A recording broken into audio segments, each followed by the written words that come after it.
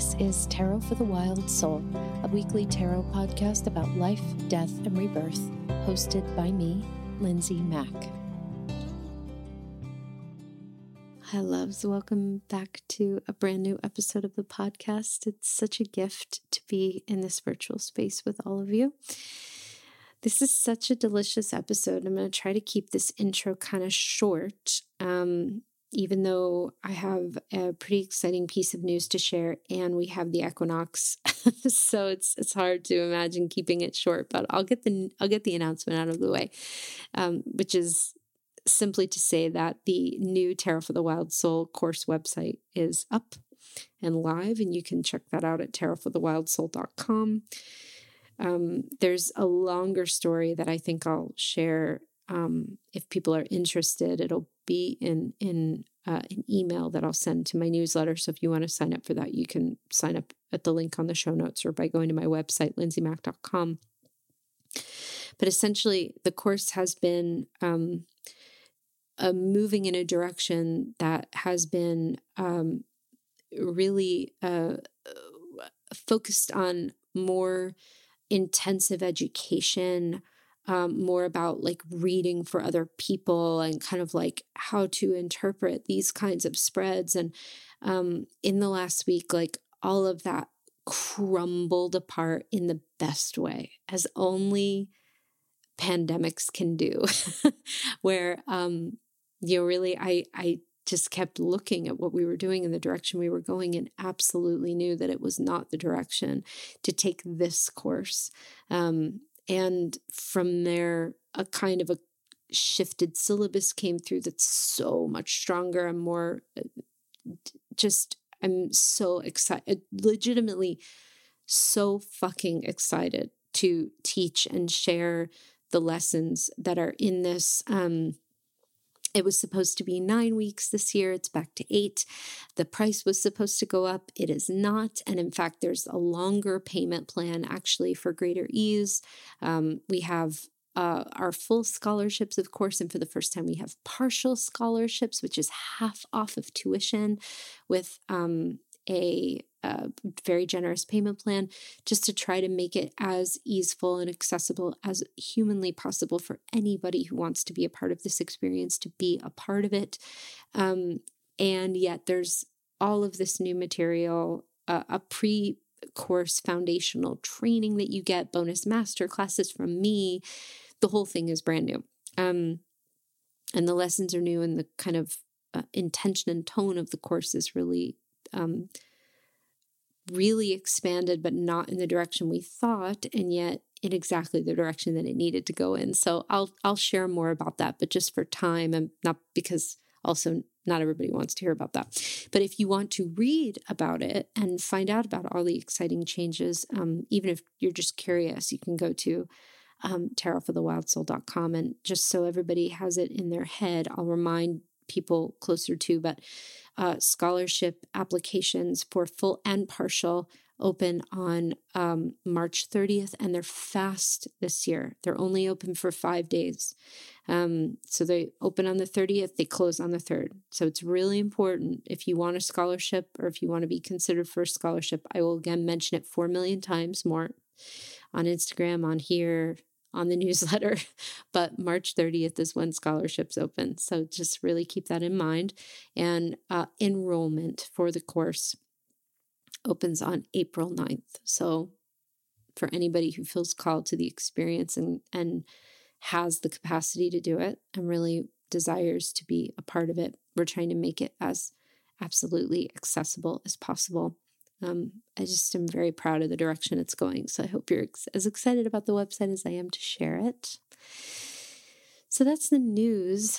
And I want to shift and really just wish everybody as happy as we can be in times like this. Happy is a little strange to say, but a blessed equinox, because it is for those of us in the Northern Hemisphere. Our spring equinox, Aries season, the sun has officially shifted into Aries at the 0 degree. Aries is not just the initiatory point of the new zodiacal wheel, but it is the shift out of the death energy of Pisces into the rebirth of a new cycle, of a new time on this wheel, one that we've been traveling in since around March 20th of 2019, which I think is really powerful to think about. Aries is the 2-second-old newborn of the zodiac, the scream of the infant, the intensity of birth. That's Aries. It's raw. It's messy. There's a lot of mud and growth and storms, and it's fucking intense in Aries season because it's a reaffirmation of life. It's a reconnection to the root of our being. This is why it's a 4, because we come back to, well, what holds me? It's the ultimate root.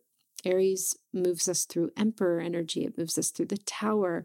It's crumbling those structures, crumbling those foundations to rebirth anew, to come forward in the world with all that we have. And it is very powerful to reflect, what does it feel like to go through Aries energy during a time of a global pandemic?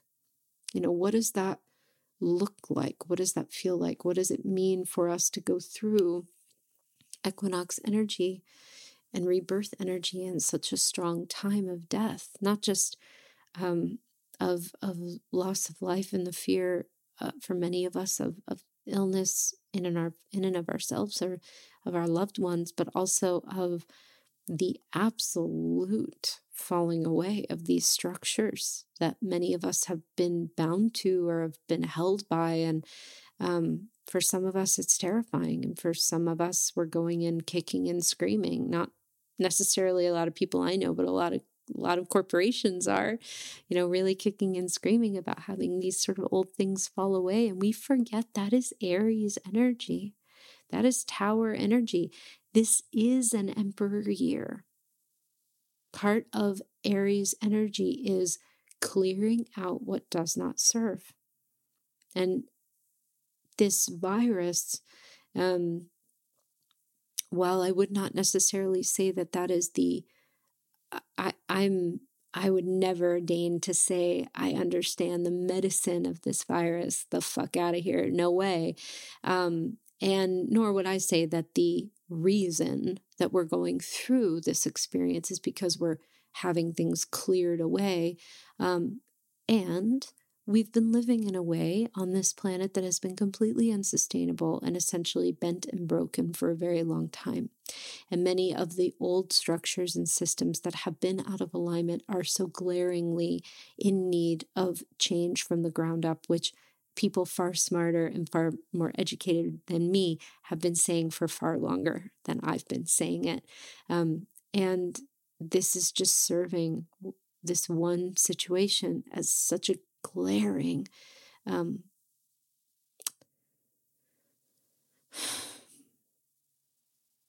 it's really illuminating where things need to change.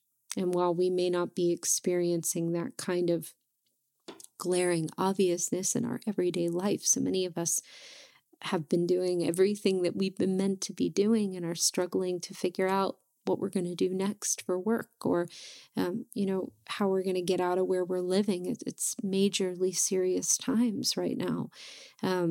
So we're talking about the difference between the personal and the collective. And in some ways they're connected and bound, and in other ways they're not.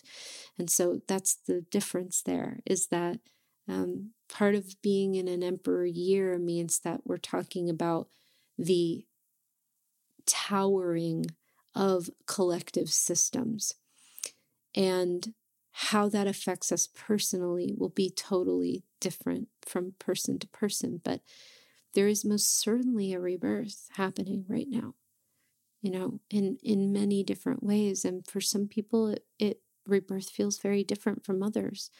For some of us, the shock of this time is so great that we're not even checked in with anything at all. Really, the most powerful thing that we can really do for ourselves, I think, with great humility,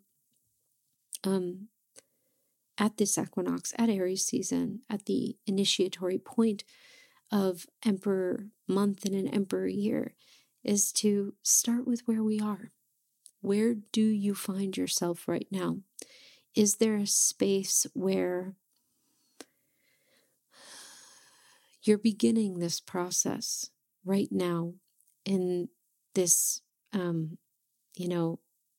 equinox time that is your beginning point, your 0 degree, rather than where you think you should be or what you assume Aries season should feel like or what you assume an equinox should feel like or all the things that you may be pressuring yourself to do to ritualize this, when really ritual is completely personal and you can create any kind of connection to this time that you want. So it's just to say that I encourage everybody in true Aries fashion to get really connected to themselves, their own sovereign experience here, and to get very curious, how is this energy moving through you? How is it affecting you? What are the ways in which you can call in that sense of rootedness that is the other side of Aries Tower, that is more of the Emperor, that does say you are infinitely connected to root. You are of root. You come from root. How can you come back to that space? Those are, again, I don't have the answers, and it certainly won't feel exactly right to everybody, but I think that it is really powerful to begin to think about those things and to look at them and to kind of reclaim these moments, these days, these experiences on the spiral of the year, where we shift into different signs, different energies, move through equinoxes and solstices and cross quarters, and pay attention to what they have to tell us and let ourselves meet them where we are. I don't know whether or not that's necessarily of use, but I think it's more useful perhaps now than maybe it might have been last year. Certainly, just really checking into where you happen to be and how this Aries season is meeting you in that place, I think is pretty powerful to do. So, my guest on the podcast today is the amazing Chase Voorhees, who is the creator of Tarot of the Holy Spectrum, which is an absolutely unbelievable, phenomenal, gorgeous new tarot deck that is available for pre-sale as of today, which you can learn more about on Chase's website, tarotoftheholyspectrum.com. This was a very easy interview to do because Chase lives with me. He is my husband. But as I say during the interview, I'm not sharing this interview with Chase because he's my husband, because I'm an Aries and we're really blunt and direct. And if I didn't like his tarot deck, I would never talk about it. And he knows that. And he never asked me to talk about it. It's because I think it's really magnificent and a really beautiful piece of art, and one that we have the pleasure of. We have a copy of, a proof of, and it reads just about as smoothly and as beautifully and as clearly and as joyfully as any tarot deck I've ever picked up. Some of Chase's beautiful visual interpretations are really exquisite and exemplary. It was a real honor to watch him in the midst of that process, and I had the honor. It is not a soul tarot deck by any means, but in the course of living with someone who also does all of the editing for this podcast and does all of the visuals and all the video and all the audio for the Tarot for the Wild Soul course and the rest of my courses and classes, he has been thoroughly immersed in soul tarot theory, and it was an honor to have some of my interpretations sort of made manifest in visual form, and to actually have him credit me for that was really lovely. So it's sort of the first ever deck that has some authorized soul tarot magic woven in there, but again, it's completely his own thing. And It is an amazing visual deck. There is a strict color theory applied to the deck where it moves through the color spectrum. The majors move through the color spectrum in one specific way where they're largely black and white with intentional pops of color, and each of the minor suits move through a color spectrum. That's a little bit challenging to describe, but when you see it, it's very clear. And if you go to the website, there are a lot of really wonderful videos and photos of animations, I should say, and photos of the deck that will provide such a gorgeous clarity about it. And perhaps most significantly, the deck has pure black edging and a pure black back. And when you kind of reach into it, Chase has always said that he wanted it to be like you were reaching into the void and allowing a part of yourself to get reflected back to you through choosing a card.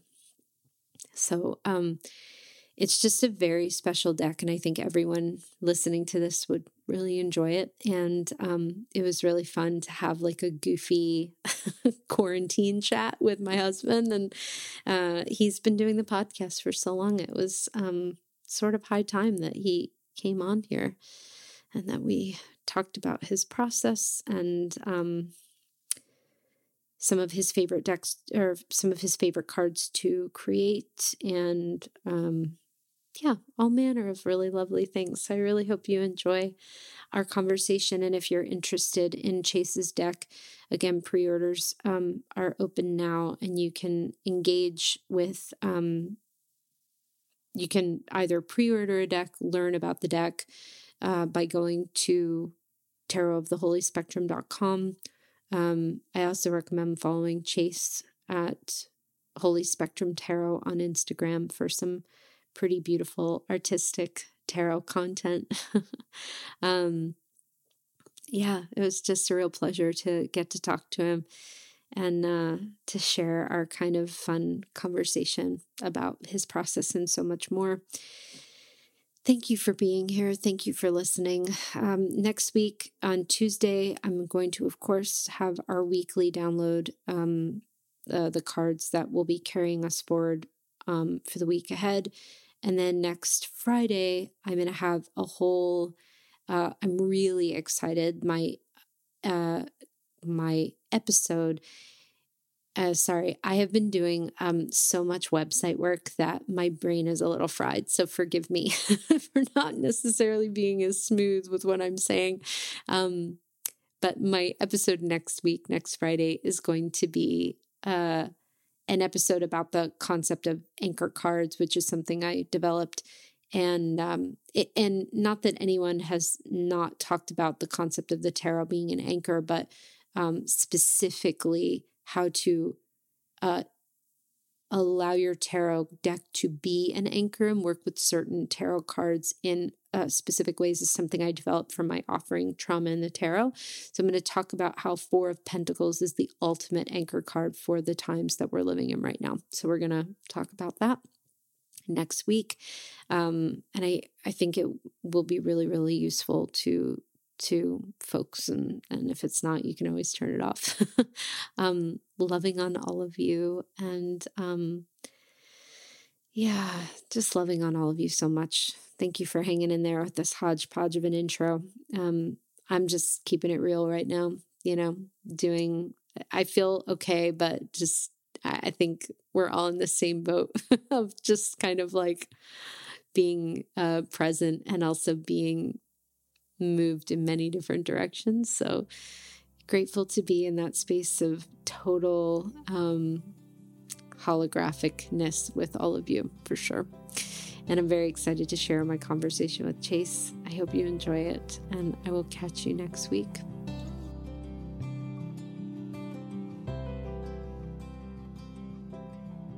Hello, Chase. It's so nice to meet you. Oh, it's so nice to meet you too.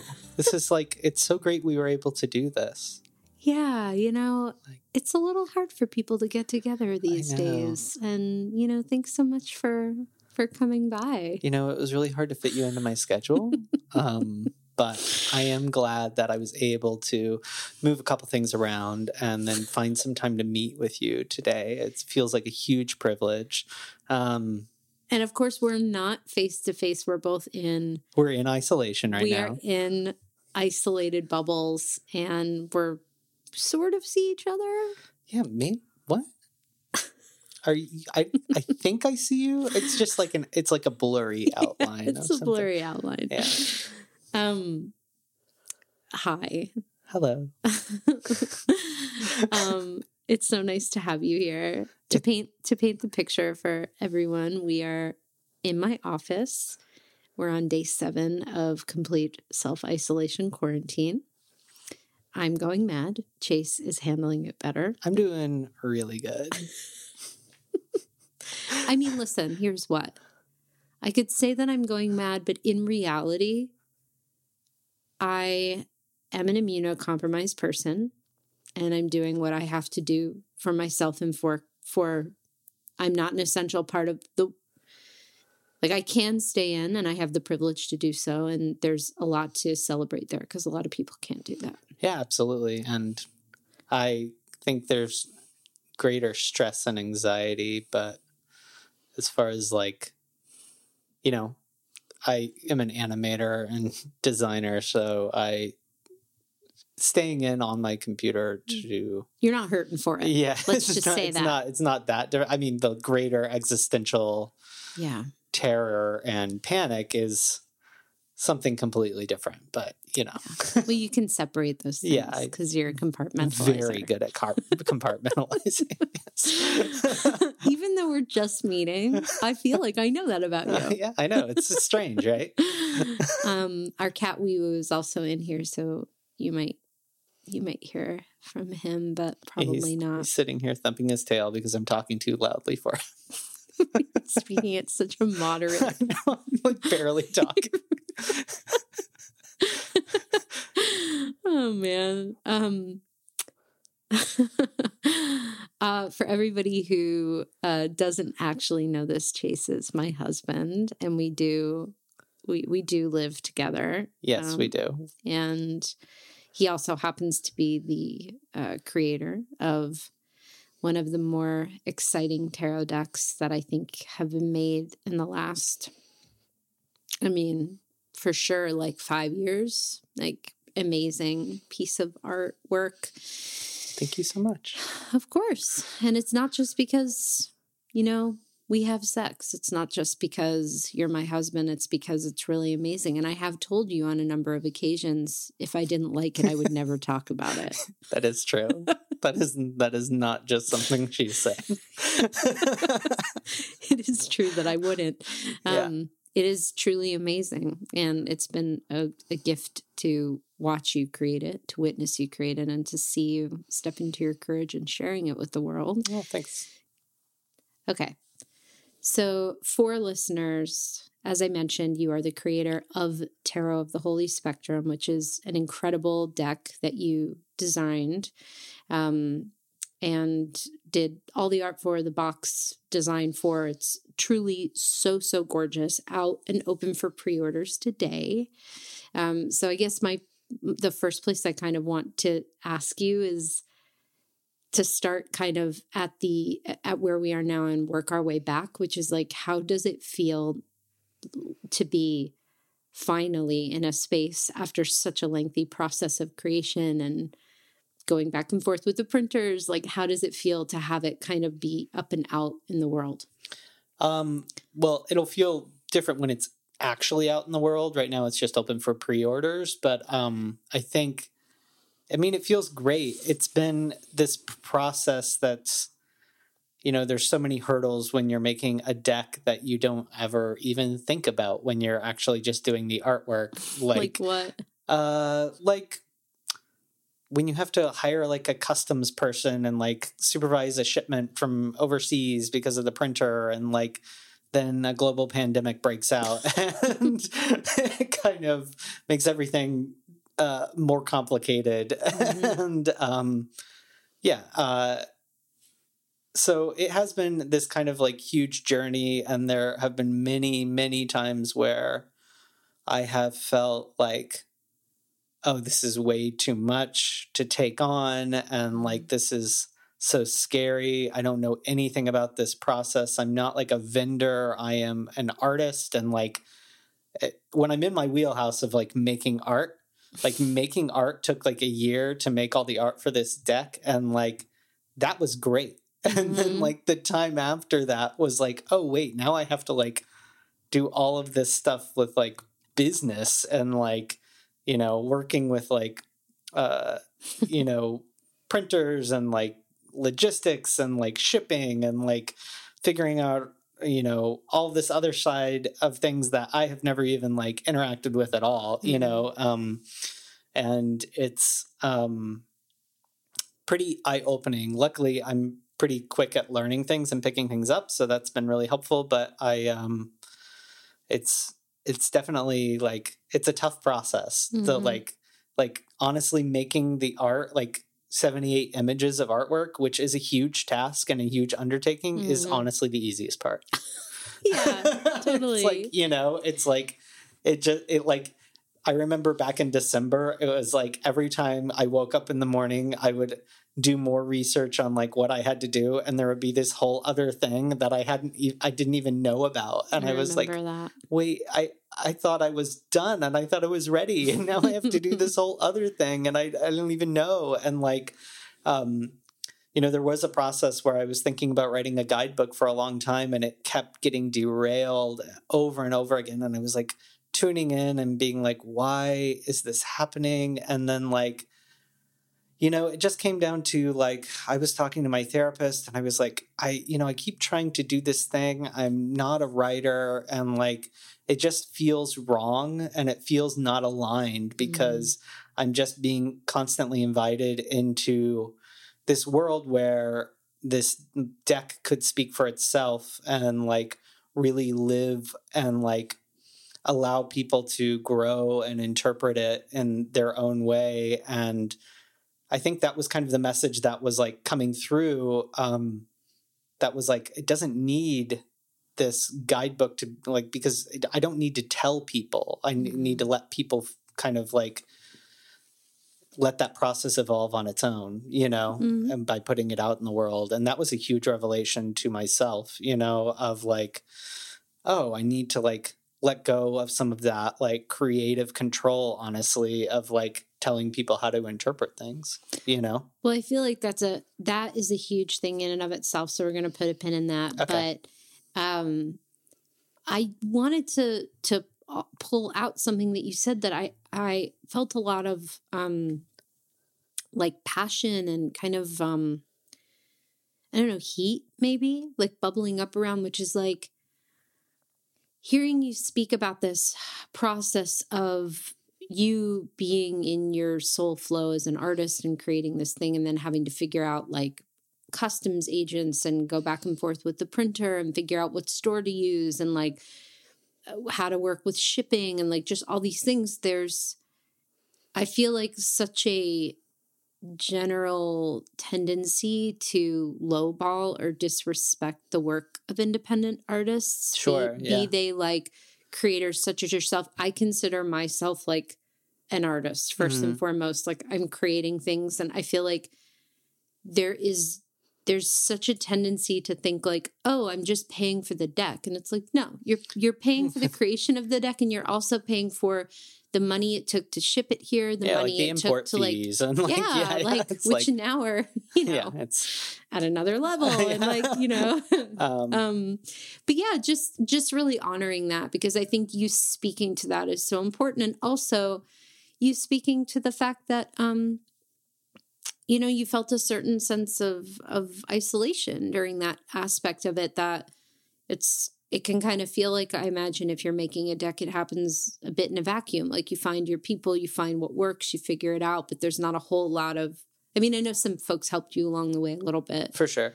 I think it is definitely one of those things though, that like, you know, there's like that old trope of like, you know, someone seeing like a piece of modern art and it being like a blank canvas or something and being like, well, I could do that. And it's like, yeah, but the whole back end of it is what you can't do. You know, it's like, sure, you could maybe do that, but then you have to work on like Yeah.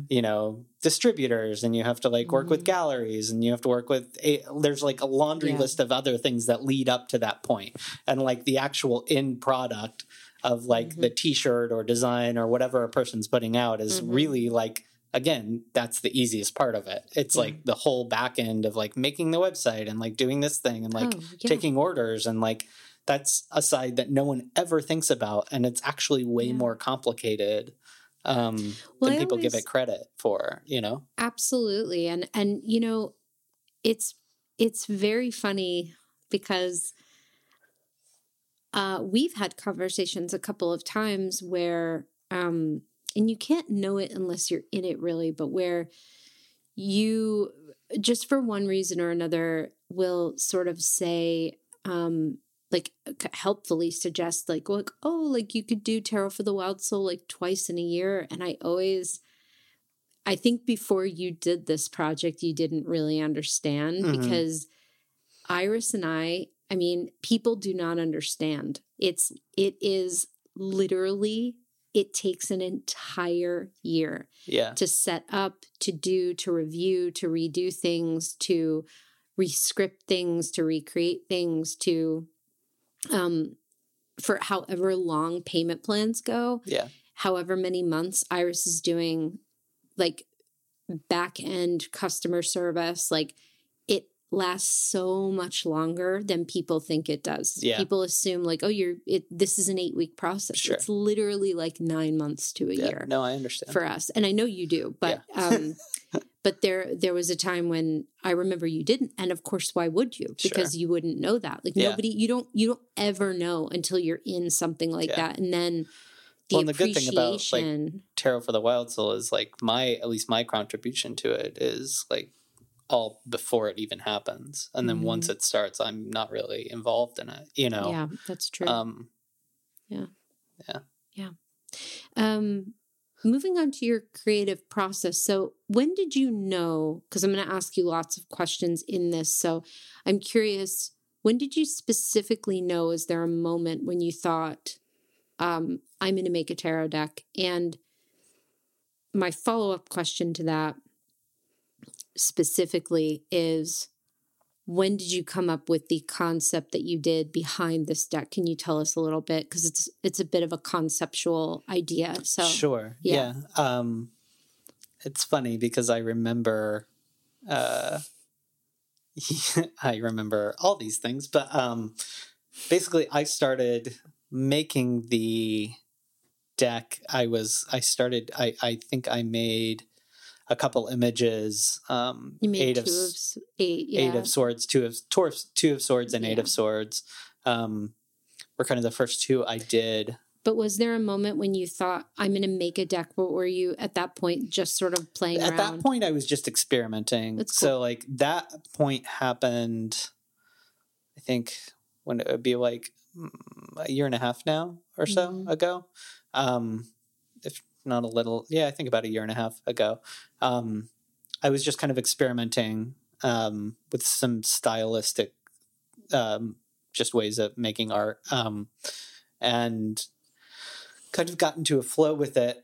And then I set it aside for a couple months and didn't really I didn't show it to anyone. I didn't put it out. I kind of like, I eventually, after a couple months, put it on my personal Instagram. But at that point in time, I didn't have an intention to make a full deck. It was just kind of some experiments and some artistic experiments. Stylistic experiments I was working with at the time. And then a couple months went by and I kept going back to it and kind of like touching in and being like, is this something I want to do? Is this something I want to take on? And then I came up with this concept. I remember we were having coffee back when we both used to drink coffee, which we've both stopped since then. But we were having our morning coffee and I was like, oh, I'm going to call it Tarot of the Holy Spectrum. I knew the name. And I was like, and I'm going to do this really strict color scheme on it because I'm always into putting these really strict rules on my artwork to challenge myself. And I was like, I'll do all of the lines, like the suits, as a color spectrum. Mm-hmm. And then, and they would just kind of be that way. And then I would do, over time, I was like, okay, well, then I'll have the court cards be all in monochromatic suit colors. And then I will do the majors all in black and white with these pops of color in it that also correspond to a spectrum over the length of the majors. And then there were certain little like things here and there that just popped up that were also kind of things I would stick to, as far as like, yeah, it was just these rules, and then basically kind of having the artwork fit into those rules, which was a challenge to me as an artist and made it kind of fun and interesting, because there were several cards I had to do a couple different times because the colors just didn't work. Mm-hmm. I remember on Temperance, it's this kind of greenish color, and just dictated by the scheme. And like, as an artist trying to like fit that into like Temperance, of like, how am I going to make this work, you know, to like visually represent this thing and like use this kind of like green color. And I ended up finding a way that worked really seamlessly, but just kind of challenges like that, where it was like I had to like kind of make a couple different versions, step back, be like, does this make any sense with these colors? Like, why is it this like whole scene in green and like this one's in yellow? But I think overall that those challenges really help me keep focused on like, you know, just the process as I'm making it. But yeah, it was interesting too, because the way my brain kind of like works with color, I think I like visualize things a lot. So like I would be thinking in these schemes of like, okay, well, I'm working in this scheme for this card, and like visually, what does that bring to mind? How does that impact the artwork? How does that like, you know, what am I seeing for this particular card? And yeah, I kind of lost. What was the question? You were answering it. Okay, It was when was the moment that you knew you wanted to make this deck? Sorry, I ramble sometimes. Which is, you never talk. This is why I ramble. Then someone puts a mic in front of you.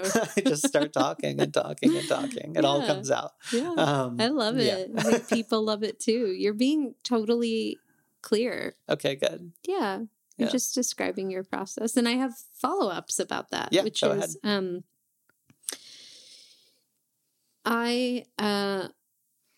you had a kind of an interesting a really nice process, it felt, to I will use the languaging of channeling down the visuals, because you really did do that. Although I know you consider yourself an artist, not necessarily an intuitive artist, but there's an enormous amount of channeling in what you do. Yeah, of course. And just being respectful of the way you term your work and your processes. But I know that the visuals of the Smith Rider-Waite were an important touchstone for you, and that, especially at the beginning. But it seemed that it was more of a form that you wanted there so you could break it, which I think is ideal under any circumstances, is to look at what's been done and say, how can this either be evolved or shifted or changed, or how do I see it? And you would touch in about different interpretations of the card, what other people have said, and then allow that to either inform what you did, or you to let that inform what you did and then trust your own guidance. Yeah, there were some definitely that, like, I remember you and I talked a lot when I was making this deck about different interpretations, like the way card meanings can evolve and things like that. And I remember there were a lot of times where it was like, we would have a conversation about a card, and like there was like these there was like 3 different types of situations. There was like I would kind of just make a card on my own. There was sometimes we would talk about it and I would kind of like be like, oh, that's an interesting like take on this card. That's an interesting meaning. What does that mean to me? Mm-hmm. And like, how would I visualize that? Mm-hmm. And then there were some that were just like, we would talk about it. And then for whatever reason, my intuition would say, do this. And I'd get this image stuck in my head. Mm-hmm. And like, I'm thinking like 6 of Wands. Yeah. And like, which we can talk about. yeah, of course. And then I just make that because like for whatever reason my intuition would be like, oh, this is what that means in this deck, yes, you know, of course. And it doesn't really align with like kind of what other people have said or done, but that's Mm-hmm. what it needs to be. And like I think it's also like, yeah, like Hangman too, or Hanged Person in my deck, or the Hanged One, that's what it is, sorry. Mm-hmm. But it's reversed in my deck because Can you describe that to people so the person is not hanging upside down to the eye? Yeah, when they're it is right side up. when it is viewed upright position. When the card is in an upright position. Yeah, it's as if the person is floating up but is tethered to the ground, Mm-hmm. which is initially I had done a whole version of this card where it was reflected in water, and like the implication being like the person is hanging, but they're being viewed upside down in the reflection of the water. And then later on, what my gut kept telling me is like Hangman is waiting, but it is waiting to be released to float Mm-hmm. versus being waited to release to fall. Mm-hmm. So like, my gut just kept telling me that. And I was like, okay, well, I'm just going to make that card then. Mm-hmm. Whereas like, instead of being, you're being held to the ground versus being prepared to be dropped to the ground, you know? Absolutely. Yeah. Well, that you describing your process, I think, is not only a great inspiration, but I think is also really important Mm-hmm. for a lot of people listening to this to hear, because ultimately what you are embodying and what you embodied in the creation of your deck is something that I believe in probably more strongly than anything else, which is that the tarot belongs to us. Like Mm-hmm. we don't need to follow any kind of dictation of it. We don't need to follow any kind of rules. The tarot is truly like the people's tool. Mm-hmm. And there's been, because we live in kind of a capitalist society and a patriarchal society, there's a hierarchical, power-driven society. Like there's a lot of, I'm soapboxing a bit, but there's a lot of emphasis. Mm-hmm. There's a lot that's projected onto tarot that comes from those systems of like, oh my God, well, this person said to do it this way. It's got to be this way. And Yeah. there's not a lot of, I don't actually think there is, of course, always the deck, because now so many are being made that is so original, so fresh, so lovely, Mm-hmm. so different. And it's not to say that there aren't some images in your deck that are not reminiscent of Smith Rider, of Sure. course. Yeah, there are. But there are takes in your deck that are so invigorating. Not Mm-hmm. even because I'm married to you and I enjoy your company as a person, but also because like as a reader, first and foremost, Yeah. it was exciting to Yeah. hear you ask me or check out for yourself, like, oh, what have other people said about this? What do you say about this? And then immediately go, okay, great. I'm going to do that. Mm-hmm. And just instantly default to your own intuition. And I feel like watching you create in that way was really very inspiring, because I think ultimately it's a testament to what all of us Mm-hmm. as tarot readers, teachers, creators, facilitators, people who create tarot decks and don't necessarily read, but are artists, and really across the gamut.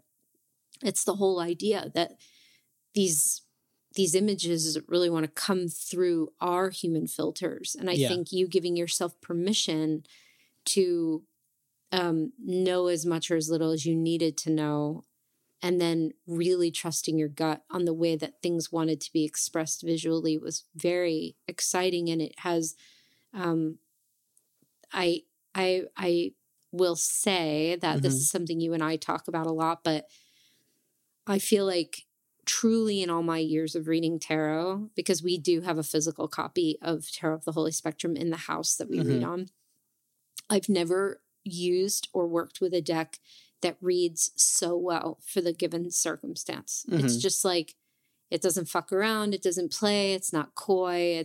It's not. It's very clear. It is so clear, but very nonviolent, like very compassionate. It's because the sense that I get is you listened and you really stepped out of the way and let it be what it wanted to be, even though you didn't necessarily always understand. Yeah. Which I think is, like, there's so much in here that we could like pull threads on, which is like, we're always trying to intellectualize our intuition, but it's like, you never really know why. Yeah. You know, and absolutely. And it's like, there were so many things that were just guided. Yeah. Like, I'm just coming back to like my justice image and how like I was struggling with that for so long. And then like I remember, you know, we just recently moved, but before we moved, when I made this deck, we were in Brooklyn and we kept going to like the cemetery to just get some nature. And in the cemetery, I kept seeing all these gravestones with veils on them over the top of it. Yeah, like carved. Like, carved marble, veils. Carved veils. And we had been talking about it, and that imagery became incorporated into the card because it's like I just kept seeing it, and I was like, these two things are so tied together, and like, you know, what is it if like death is not the ultimate justice, and like that is you know, so tied into my card, you know? Very much. And so, like, of course the veil is draped over the person because, you know, the veil is all-encompassing, you know? And so, I mean, it's just, like, little things like that where it's, like, I would be struggling and struggling and struggling, and then I would just look around me and, like, the answers would be there, kind of, you know, of, like, this is how you kind of can visualize that, you know? And so, it was just kind of like listening to those things. Now, going back to like what you had just said, like as far as like reading on it, I could have never predicted that when we actually got the first proof copy, it was just like, oh my God. I mean, like amazing. Like, because I was just like, laughing out loud. And like maybe this is just like, you know, making your own piece of artwork and then it's speaking to you, but like it really just like it just works. It works, you know, and like it was so clear from day one, and like it's got like sweet dog energy. It really wants to be it wants to work with you. Like it's got like a desire to serve energy to it that is really warm and lovely, you know? I totally agree. It's like, every time I open it now, this is like a personal experience, obviously, that other people may not have or may have, I don't know. It's just very familiar. Of course I made it, but like when I talk to it, cause I talk to my deck, it's like, it's just like, oh, hi, it's me again. And like, you know, very friendly type of exchange, you know, very open and like, just really clear. Yeah. Yeah, it's a very, very, very friendly deck. And it's also, I've been saying sort of jokingly, it's the first deck to have authorized like soul tarot visualization, like representations in there. Cause I know that I mean, you always followed your gut, but there were a couple of the interpretations that I offered you that it was like the first time I've ever really seen them in visual form, and it was really cool. Yeah. Obviously that was a huge source of inspiration. And like, I didn't know tarot before I started working on your courses and things like that. So that has been the like undertow guiding principle of all of it, because it's just the basis for all of my knowledge of tarot in the first place. Yeah. So. And it's not a soul tarot deck, but No, it's not like a soul tarot deck, because there are certain cards that, like, I remember we would talk about, and then I would just do something totally out of left field. And which like, I always appreciate. Like, ideal. I'd be like, I'm just being told to do this, so I'm going to do it, you know? And like, so yeah. It's nice because, you know, it's nice to have, I've now had a couple of people incorporate my teachings into their decks, but nobody ever really asks me. Sure. Like, nobody ever really asks my permission, and nobody actually credits me. Yeah. You know, and they'll talk about it like they didn't learn it somewhere. Yeah. Which isn't to sound ungrateful or insensitive or in some way petty, but it is hard. You know, it's like absolutely just a form of having your work kind of made invisible. I mean, so that's why I say like authorized, because it's been such a lovely experience to have you be so transparent about like where you got some of it. Oh yeah, absolutely. Yeah. And it's like, I don't claim, like, I don't ever want to be like claiming to be some, you know, a person that's kind of redefining tarot, because definitely my influences are so heavily based on you and your teachings that like that really informed all of this knowledge. Now, did I channel some things? Yes, absolutely. Did I like visualize? You channeled everything. I of course, yeah.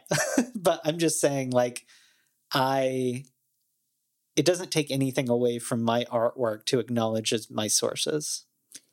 Yes, which I wish I could tattoo onto the sky for everyone. Doesn't take anything away from what you do to name your fucking source. I know. Very familiar with this. I know you are. I know you are. Yeah. Had many experiences right alongside you. Yeah. Well, but see, this is why what you're doing and what you're creating, regardless of my having any kind of small being like a teeny thread in the tapestry of what you created, because we all have those threads of influence, of course. But the whole point is that you created something that is your own from the influence and credited the influence, which I think is like the most ideal. Absolutely. Yeah. Yeah. It's so easy to credit people. It like really is. Yeah. I don't know why some people have a lot of trouble with it. Sure. Well, I know why. Yeah. Well, definitely. The fear is that if you credit, nobody's going to think you're original, and nobody's going to think you got it, or you don't, or they're going to think you don't got it. Sure. And some people don't got it. Some people really do. They're so afraid to go into their own medicine that they just copy. Yeah. Which is painful. That is. It's hard. Yeah, we've had lots of experiences about that, you and I. I will never forget. So Chase and I used to do theater together. Yeah. And do you remember that review that somebody did for Flying Snakes in 3D, where they were like, they accused you of copying that like guy's style, and you had never even seen one of his shows? Do you remember that? It was some theater maker that did all that. I don't think they accused. I think they said it was reminiscent of someone's style, and I had no idea who the person even was. Literally had no idea, because we knew of them, but I'll say we didn't enjoy their work very much. So we just never went to see the shows. Yeah. I used to work in theater. I worked in theater for a very long time, but I'm not a person that goes and sees theater. No, you don't care for it. I don't. Really. I'm not. I was like a behind the scenes person. It's not something I really ever enjoyed watching myself. You know, I just enjoyed making it. So yeah. Anyway, random, but let's talk about some of the cards in the deck that are like. I'd love for you to share a little bit about your Six of Wands, because that is such a magical card in the deck. Yeah, Can you describe it for us? So it's basically a house up on a hill with a long path leading up to it, and 6 wands line the path. I think there's some mountains in the background. Not traditionally what that card looks like for no, anybody not at all. who doesn't. Anyone who doesn't know that, because I remember I'd been reading about it. We had been talking about it. And like, there was this sense in my head that like, it was like, oh, this imagery on the Rider Waite is like someone returning from victory, and like the people are like greeting them or like cheering them on, and they're riding in on a horse. And I kept thinking to myself, like, after I've accomplished a big project, or after I've gone and, past a huge threshold, all I really ever want to do is just go home. And like, that's the reward. It's not like coming home to praise in like the community. It's like just taking space and like going home. And so like, I just kept seeing this image of like a house up on a hill, because that's the ultimate reward of like, you have accomplished everything. Now you get to return home to your safe space. Now I know that probably only really applies to me, but it's just what I kept seeing. But now that card has spoken in so many different ways that like, I don't think the original interpretation would have, in certain times. I know I have pulled that card and been like, oh, this has a totally more clear meaning to it, to me, well, that's what's so beautiful about there being so many different kinds of tarot decks, because there are so many different people and so many different experiences, so many different cultures, so many different viewpoints of the world and medicine that is important for some and not necessarily attractive to others. And like, you visually channeling down such a clear deviation from the quote traditional visuals of that card is such a gift, because again, the tarot is constantly adapting, constantly wanting to move through us in all kinds of different ways, be it artistically represented in a deck or taught or interpreted. That the visuals on a tarot deck are actually like really limiting when you don't understand that you're meant to go beyond it. So, well, and honestly, I think that's the Smith Rider Waite imagery. So the reason it's like the baseline is because it's so good at being just ambiguous enough that you can interpret it. Yeah. Which is a huge thing. Whereas like, I feel like there are certain, the key of like doing a tarot deck is sometimes like keeping the artwork ambiguous enough so people can imprint on it, Yeah. Oh, I love that. Like, I know that was a real huge goal of mine when making the deck, was like, how can I keep this imagery kind of ambiguous enough that people can interpret it, that people can look at it and derive their own meanings, and like, it's not just all laid out for a person when they look at the card, It's kind of like, what does this actually mean to me, versus like, oh, this is cut and dry of what this is, and like very clear purpose, Yeah. And I think this is a nice time to unpin the guidebook piece, because I know that your decision not to do a guidebook was a very big one. Yeah. And it's something I was really excited to do for so long. And it just like, I think it's just like, spirit or the universe kept talking to me and saying, are you sure you want to do that? And like, I was like, yeah, I do want to do this. And this, like, it has to be part of it. And then like, it was just kind of like, I had this revelation, and it was just like, oh, wait, this is me trying to control the destiny of the deck, by like laying out my own ego onto the interpretations, and like, I don't need to do that. The deck can live on its own. The deck wants to live on its own. And like, I do not need to shepherd it through, anybody's use. It's like, it speaks for itself. It knows who it is. And like, I don't need to define that with my own, egoic interpretations of what I was intending, because it doesn't really matter what I was intending. All it matters is what it means to this specific person who is trying to read with it, That's really beautiful. Yeah. And, there'll be some people who really won't like that, because they like to no. Sure. And like I'm not barring that I won't ever come out with like an artistic like interpretation guide, or like not like I wouldn't call it a guidebook, but just like a backstory or something maybe. But that's not in the plans right now, of course. But I'm not like barring that from never existing. If people want to ask, they can always ask. Sometimes I will tell you, sometimes I won't tell you. That just kind of depends on my mood. Spoken like a true Scorpio. You know. Spoken like the Scorpio you are.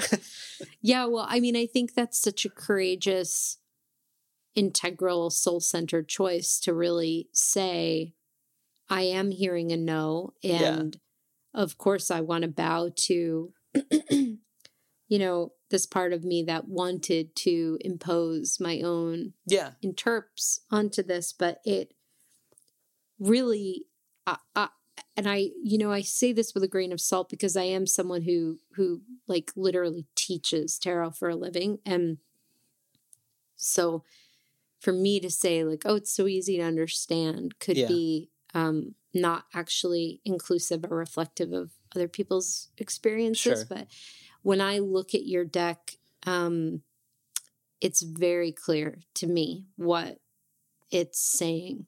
Yeah. And really how it's calling me into like there's like an evocativeness to it with the flower with like I'm thinking of the Empress and sure. Like there's a lot of use of symbolism and color, of course, obviously, to really convey a lot. And I, you know, it's cool because I know that two things that were really important to you in the making of this was one, that the people on the card, the human beings, were totally ambiguous in terms of gender. Yeah, that was a big part of me wanting to make a guidebook too, was to be like, kind of control that aspect, because I've had people like genderize the cards before, and not like that they aren't people on the cards, but I just feel like as the artist, I don't feel comfortable interpreting who these characters gender, like what their genders are, you know, like it's a construct anyway. Yeah, exactly. It doesn't like gender kind of doesn't mean anything to me in the first place. And like, it's fairly fluid for you too. Yeah. You know? And so I think it was like, there was this concept or this like egoic thing again in my head when I was like thinking about the guidebook. I was like, I need to like, you know, make this clear so people know that these aren't like gendered cards, you know? And again, it's really up to anyone's interpretation, what they want to like put onto the deck, you know?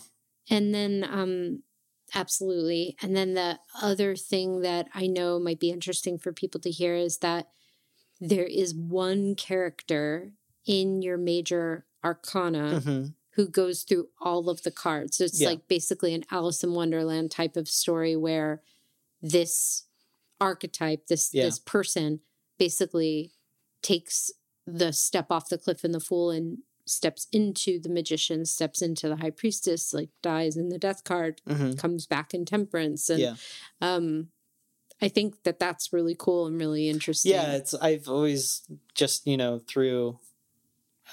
believe it or not, you and I talk about tarot quite a bit. We do. In the household. So like I've always heard, you know, this reference of the Fool's Journey, and, you know, through Jeff Henshaw and you, and like talking about like all those courses from like, and that's not just us. The Fool's Journey is like, sure, I understand. Yeah. I'm just saying that's how I've heard of it. Of course, and like, I think that just kept echoing in my head, and I had already, again, this is like how it worked, just the guidance. I had done a couple versions of major cards, but not a lot.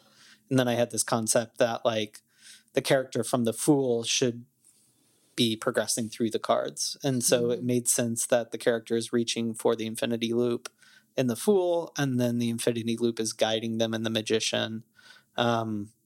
They've embodied the High Priestess, and then like just moving forward, you know, throughout all the cards, and kind of embodying those. Yeah. And then you get to kind of follow that journey as if it were a story, and see how this one person gets to interpret and embody those cards versus like seeing all these disparate imagery interpretations, Mm-hmm. Amazing. Yeah. That's beautiful. God, what else?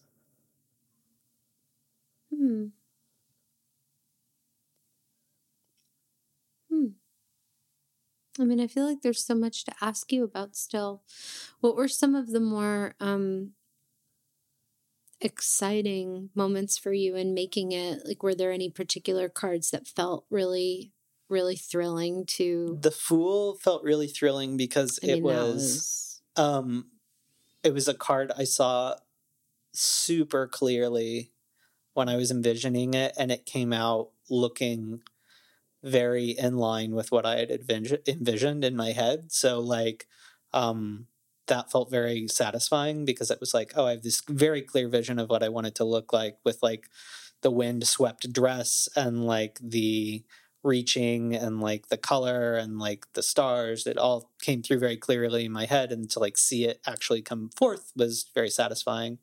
As far as like bigger moments, it was kind of like, I know when I for whatever reason, I had this intuition that all of the Pentacle court cards would be tied to this imagery of like a deer. You love deer. I do. I really, really love deer.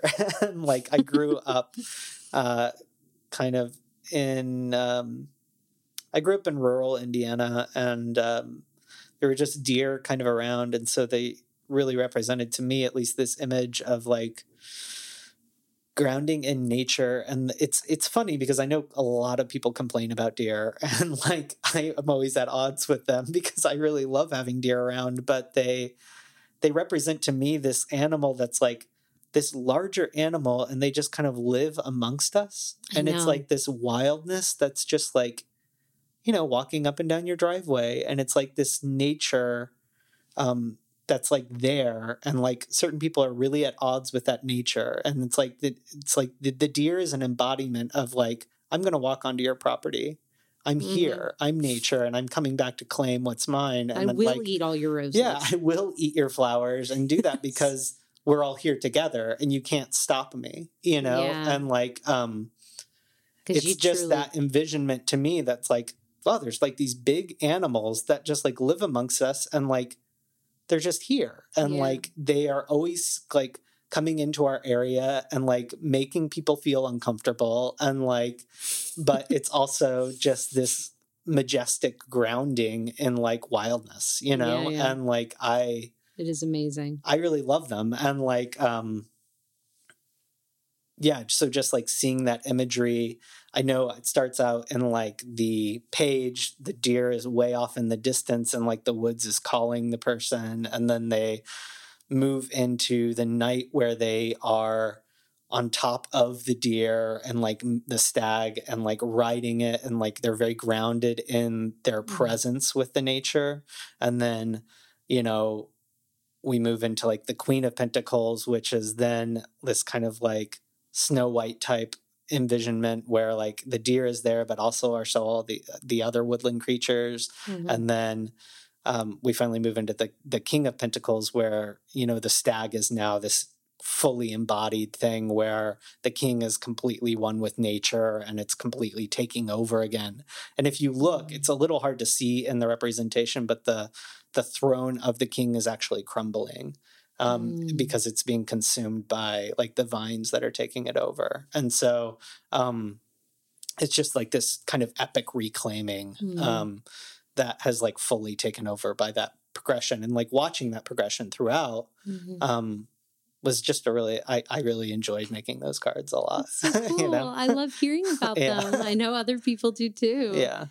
Do you have any other stories like that about cards that felt really meaningful? I keep, for some reason, visually going to your Judgment card, your Awakening card. And a number of folks have retitled this card as Awakening, the Judgment card, which you chose to do. Yeah, absolutely. And I think that again, just me personally, Judgment is a card that is so understandably very challenging for people to understand. It's very Plutonian, very rife with a lot of symbolism and very, very, very Christian, biblical undertones. Sure. Or actually just themes, not even undertones. Yeah. And you chose to do something that I thought was really clear and so concise with it, which I loved. I did kind of want to derive a little bit away from the Christian kind of undertones of it all. Mm-hmm. And again, that's the card we had talked about. And like, as far as awakening, it just felt like to me that it's like, okay, you've been through this journey, and it reminds me of just like... Can you describe it for people? Yeah. Oh, the card itself is the protagonist is sitting up and pulling down a blindfold that they had on them while they were lying down, and around them there are all these other people lying down blindfolded. So it's like they have awoken and they're revealing their eyes and they're staring right into the reader. So what that card makes me feel is like I've been on this journey. I'm growing, I'm evolving, I'm living through these different archetypes. And now what is this kind of taught me about myself? What am I seeing now that I didn't see before? You know, it reminds me of like, you know, how sometimes people can get really, really stuck in their own worldview of like, well, I have to do this thing. I have to do it. And then, then something comes along, and then like they change or they evolve or they don't evolve. And like, if they do evolve, it's sometimes you can look back and you'd be like, what was I thinking? What was I doing? Like, I really thought that's how I needed to operate in the world. And that's what I really thought I needed to do. And now I'm like more clear, or I've just had a shift. And like, now I see things through a totally different lens. And like, it just, you know, that's what that card symbolizes to me, is like that moment where like you're seeing things for what they are, you know, and you can have some like unbiased clarity about it. See, I feel like that really excites me because I did a podcast episode about Judgment, and I mean, was super honest when I said that I think that Judgment is one of those cards that I'm very humble to, that I think we learn the older we get, and like we get little glimpses, and anytime it comes up in a reading, I'm always like, oh, you know. It also makes sense for me, tied into the larger themes of the majors, having the world follow it, because 100%. Really, once you're at the end of the journey and you've evolved and you can finally see, then you're ready to begin again. You know? And also from a soul perspective too, because 100% to that. Also, we forget when we're on that journey of the Fool, and when we're in that kind of soul evolution, that there is a lot of time that's spent in Judgment Pluto energy where you cannot complete the Saturn lesson task, you could call it karma stuff of the world card, until you've dug down and gotten to the root of the stuff that you have to know is a part of your programming or a part of your patterning in order to not take it with you. It's like for sure. You know, like the best way that we had to describe that, you know, was this sense of being judged before, for sure. You know, the Lord or whatever. I don't actually think that's the process of it. Gabriel's horn and stuff, but it's like we are having our own awakening to our own stuff. It's a horn that blows within us that we arise and awaken to. Yeah. And it has the capacity to be so profound. Sure. But I think the gateway in is to understand that I think your card really represents this. In my experiences in judgment is that some of the most painful judgment work I've ever done involves having to leave people behind. Sure. Yeah, because absolutely. other people are not available to necessarily not do the thing that I'm sure taking my blindfold off for. And again, the imagery in the card is you're not awakening with everyone else. No. You're awakening by yourself. Yeah. It's kind of like, this is so cheesy and corny, but it's like can't wait. You know, like in The Matrix. When he wakes up in that like cell full you know, like in The Matrix of goo, and he's like by himself, and everybody else is still asleep. It's like it is a little bit like that of like it's definitely but it's more like waking up to your patterning, like your ego and like anything in your own experience and journey, and it is like I do really enjoy the transition of that card into the following card, which is the world, which I really tell us. I love that card. The infinity loop shows up again in my world card, and which is some symbolism I use throughout the deck, which isn't. I don't own the infinity loop, but it's like infinity loop. TM, it is just it is there. TM. But you, in your world card, you see the protagonist kind of staring down the mountain and the cliff, but they're at the base of it, understanding that they're ready to climb back up.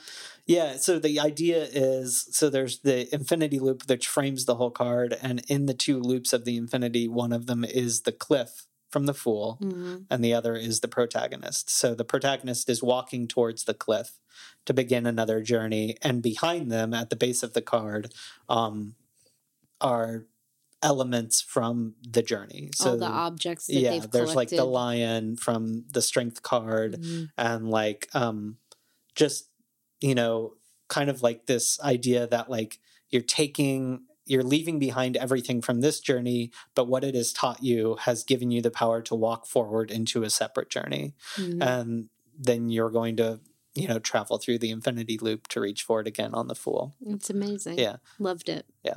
Loves it. Loves it. Thank you. Yeah, I mean, I really, again, it's totally not that you're my husband.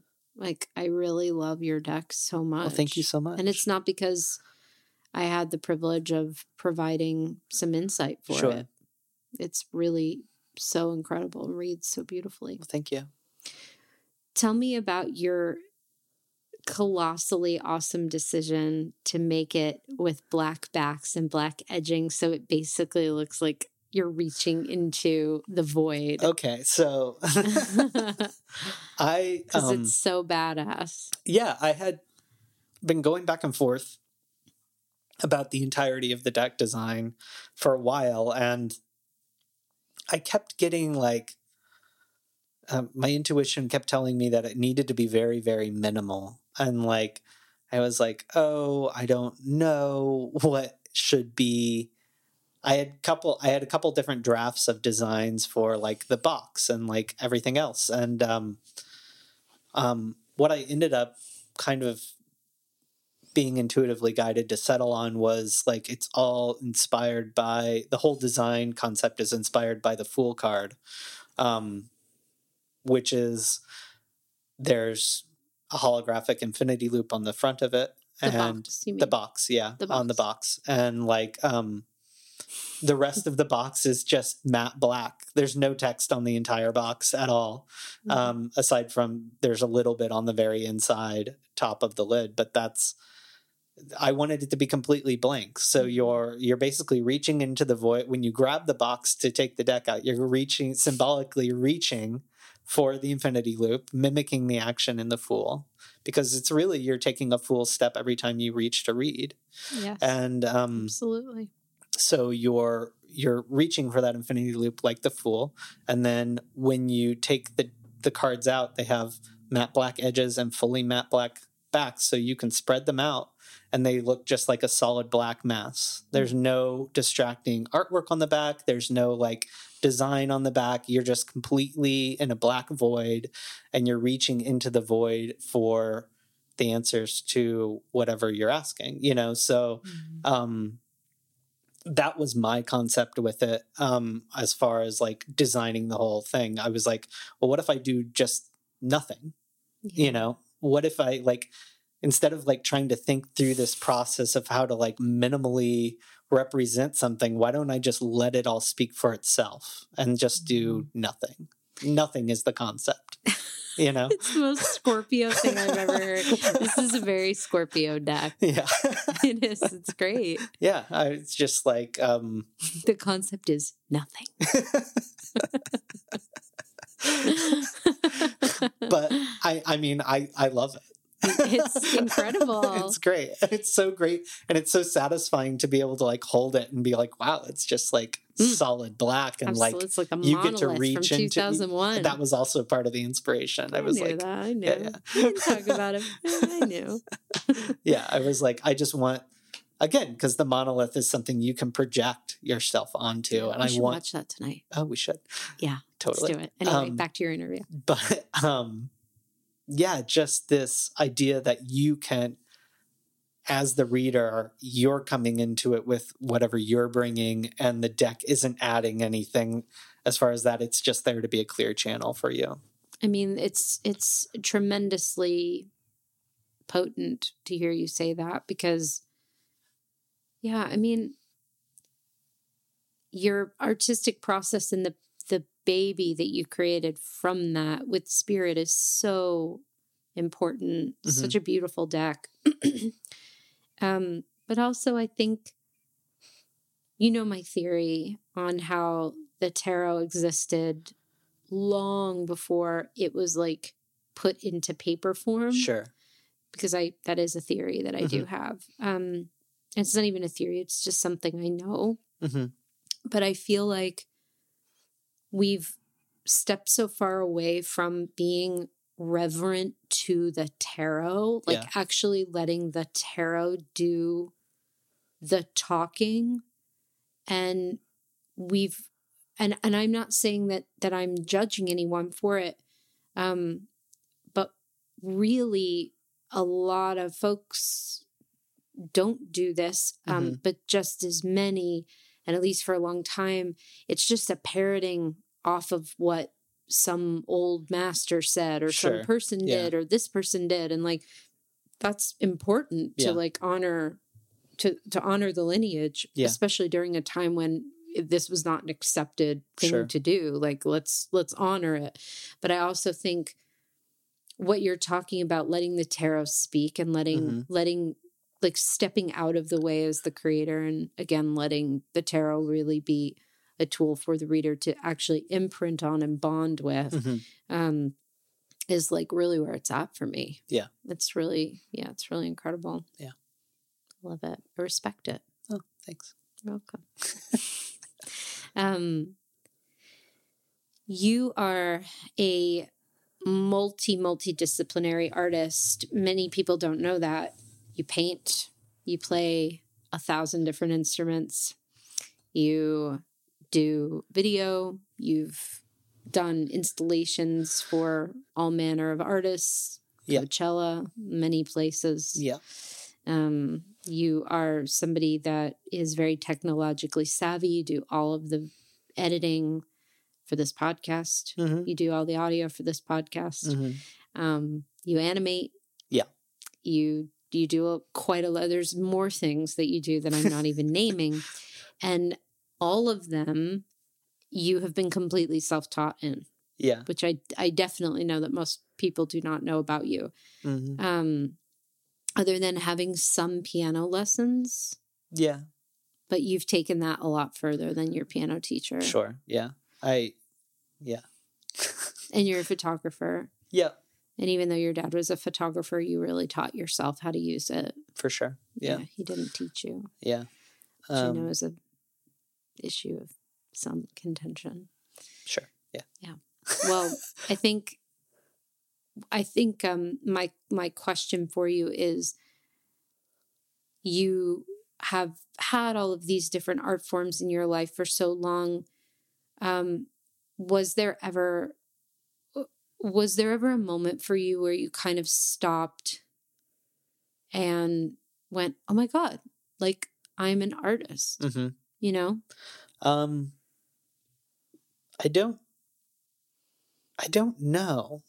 Like, I think I've always been creating work. Like, I remember I started like, I think the first video stuff I ever worked on was in like 4th grade or something. And like before that, I had been doing other random stuff. I've just always been drawn to like doing all different types of artwork. Like, I started out doing music when I was really young. And then I stopped doing that for a while and then picked it back up later. I mean, I was just doing lots of different instruments and stuff like that. But I think, yeah, it's just been one of those things where it's like, I've never known how to do anything else other than always be creating artwork. And like, it's almost become a problem sometimes. Like, not like a problem, but like, it's just like, I'll always be creating art. There's so much artwork I just am like always making, and I don't know why. And like, I don't know, there's not like a place to release it or like put out there. Like, there's like, I don't think it all has to be. no, of course, but it's like I'll you. record like whole albums of music and just never put them anywhere. And like I'll do, yeah, there's many unreleased visual artwork pieces that I have just like, you know, on my hard drive or something. Because I just like either won't feel like sharing them or like I'll keep them to myself. It's like, yeah. So if you're asking when I felt like an artist, I don't know if that ever really like was a thing I profoundly like consciously just came to at any given point in time. It's just kind of always been there. Well, I also think it's pretty amazing. And this is, you know, something it's having the privilege of knowing you intimately that, you know, 2.5 years ago, you stepped away from your day job and I witnessed you slowly reclaiming. It was like doing an excavation for a fossil, like being like, oh my, I'm an artist. Yeah. Like, well, I'm an artist. Well, I had been doing art. Oh, forever. Yeah. But I just mean like, I remember after you quit your job, you were like, I'm not sure what to like do. It's you know? So funny because I had this conversation with my therapist that was like, I've always been creating art against something. Yeah. Whereas like, you were. Yeah. I was always like, well, I have to work my like full-time job, but I can also maybe if I squeeze in artwork here, then I can do this whole thing. I remember I animated 2 full music videos for a band while like in my off time from my like full-time job that they didn't know about because they wouldn't have hired me had they known. I was like double committed. In like my studio that had no AC and it was 110 degrees every day. And I was like taxing my processors to the limit to try and animate this thing. And like, I was like, and then like when I did leave my full-time job and I had a little bit more time to devote to like, you know, both like working on like, you know, the animation for Terror for the Wild Soul and like also my own animation and my other artwork, it's a huge trip. Yeah. For the ego when you don't have to work against something. I mean, it's like because that was like my sole motivation. I found out was like that I was working. I was like, I'm going to create art despite all of these other circumstances and nobody can stop me. And then it was like, once I'm not fighting against this wall, that like, it's like, well, what am I even doing? Yeah. Like, why am I doing this again? Yeah. Like, if this isn't like, what is it? Is it because I'm getting satisfaction or am I doing it to prove that I can do it? You know? And so then it was like a whole existential thing of like, wait, I need to like come back to my center and figure out what I'm doing for me, because I'm no longer just doing it to prove I can do it, or like prove to myself that I haven't, like I'm still able to do a million things at once. I'm now able to like intentionally sit down and like do something actually solid, you know, Yeah. and like that's kind of how this deck evolved, you know, out of that intention of like, wow, I actually have time to like devote to a larger project, you know, that I can conceptually take through a year versus like, you know, just doing it in like the hour I have, Totally. you know, for lunch or something, you know? Yeah. I think my last question, and we could go on all night here. Sure. We really could. Love talking to you. I do.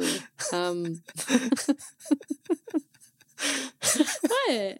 Just so funny. I know.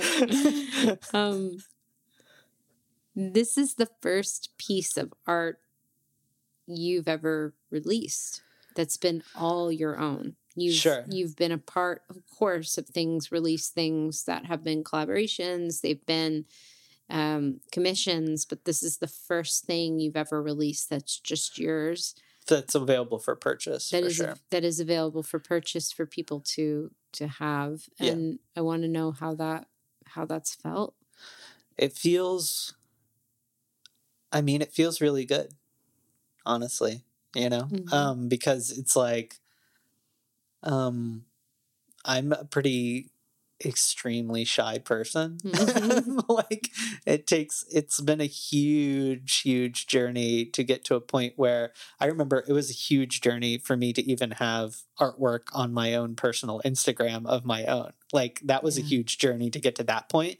And so like this is definitely the next huge journey of like actually putting the art out into the world, because it's so scary. And I have a lot of different fears based on solely like things that are like personal from like the past that like influence me being afraid to like share things, but also it's just scary to put your own work out there, you know, and have people react to it. And but it does feel very exciting. It feels like, you know, that it is part of like a fool's journey to like actually be putting this artwork out and like in such a physical way, you know, because I'm used to doing things digitally so much. I've always done, you know, video or like digital artwork in certain ways, and like never, it's rare that I've had things transmit into the physical realm, you know? And so like to have a physical product to like be able to hold the deck is like, it's such a different energy, you know? And it's just been very exciting. Yeah. It's pretty amazing that you have stepped forward, because again, I feel like you can't know it until you do it, how scary it is to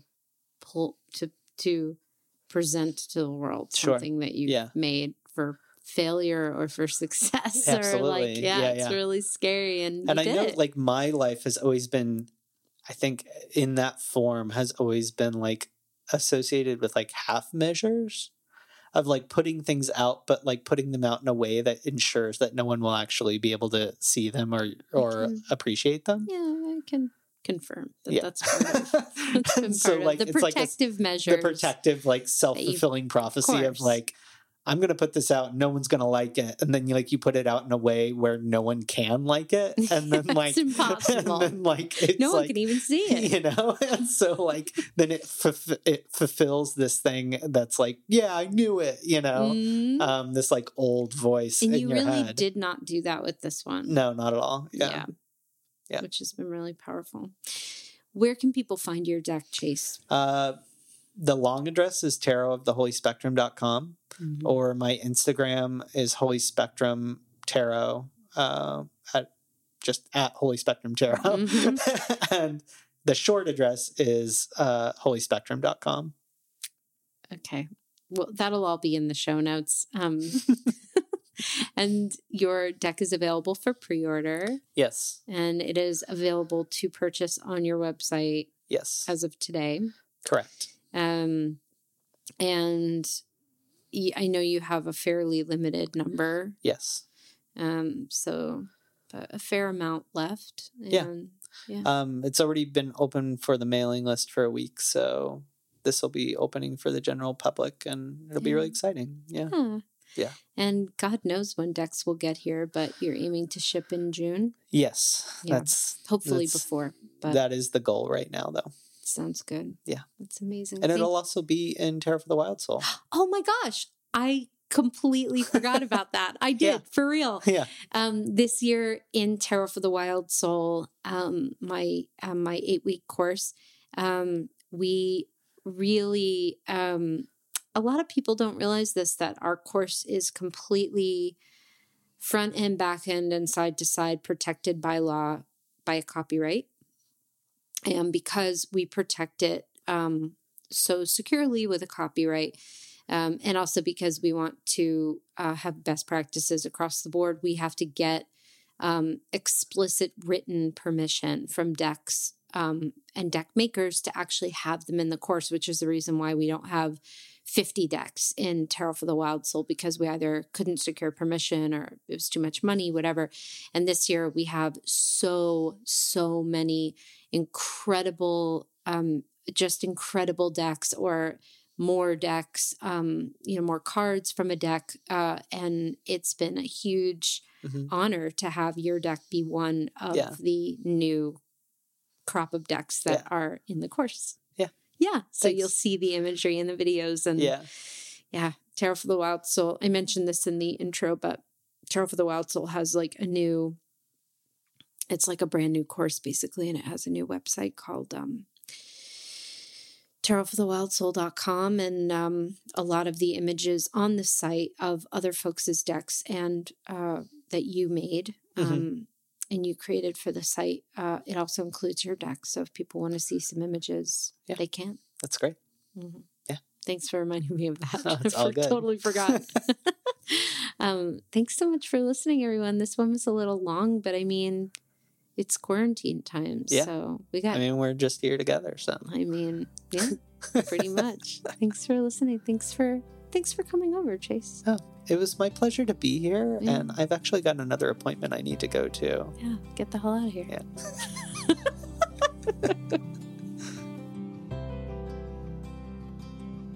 Thank you so much for listening to Tarot for the Wild Soul. This podcast was edited by Chase Voorhees. The podcast art is by Chelsea Iris Granger, and it is hosted by me, Lindsay Mack. For more about the podcast, visit wildsoulpodcast.com or follow us on Instagram at Tarot for the Wild Soul. For more about me and my work, please visit lindsaymack.com. To support Tarot for the Wild Soul, please consider subscribing to the podcast on iTunes and leaving us a 5-star review. It helps people find us, and it is greatly, greatly appreciated. Thank you so much for being here.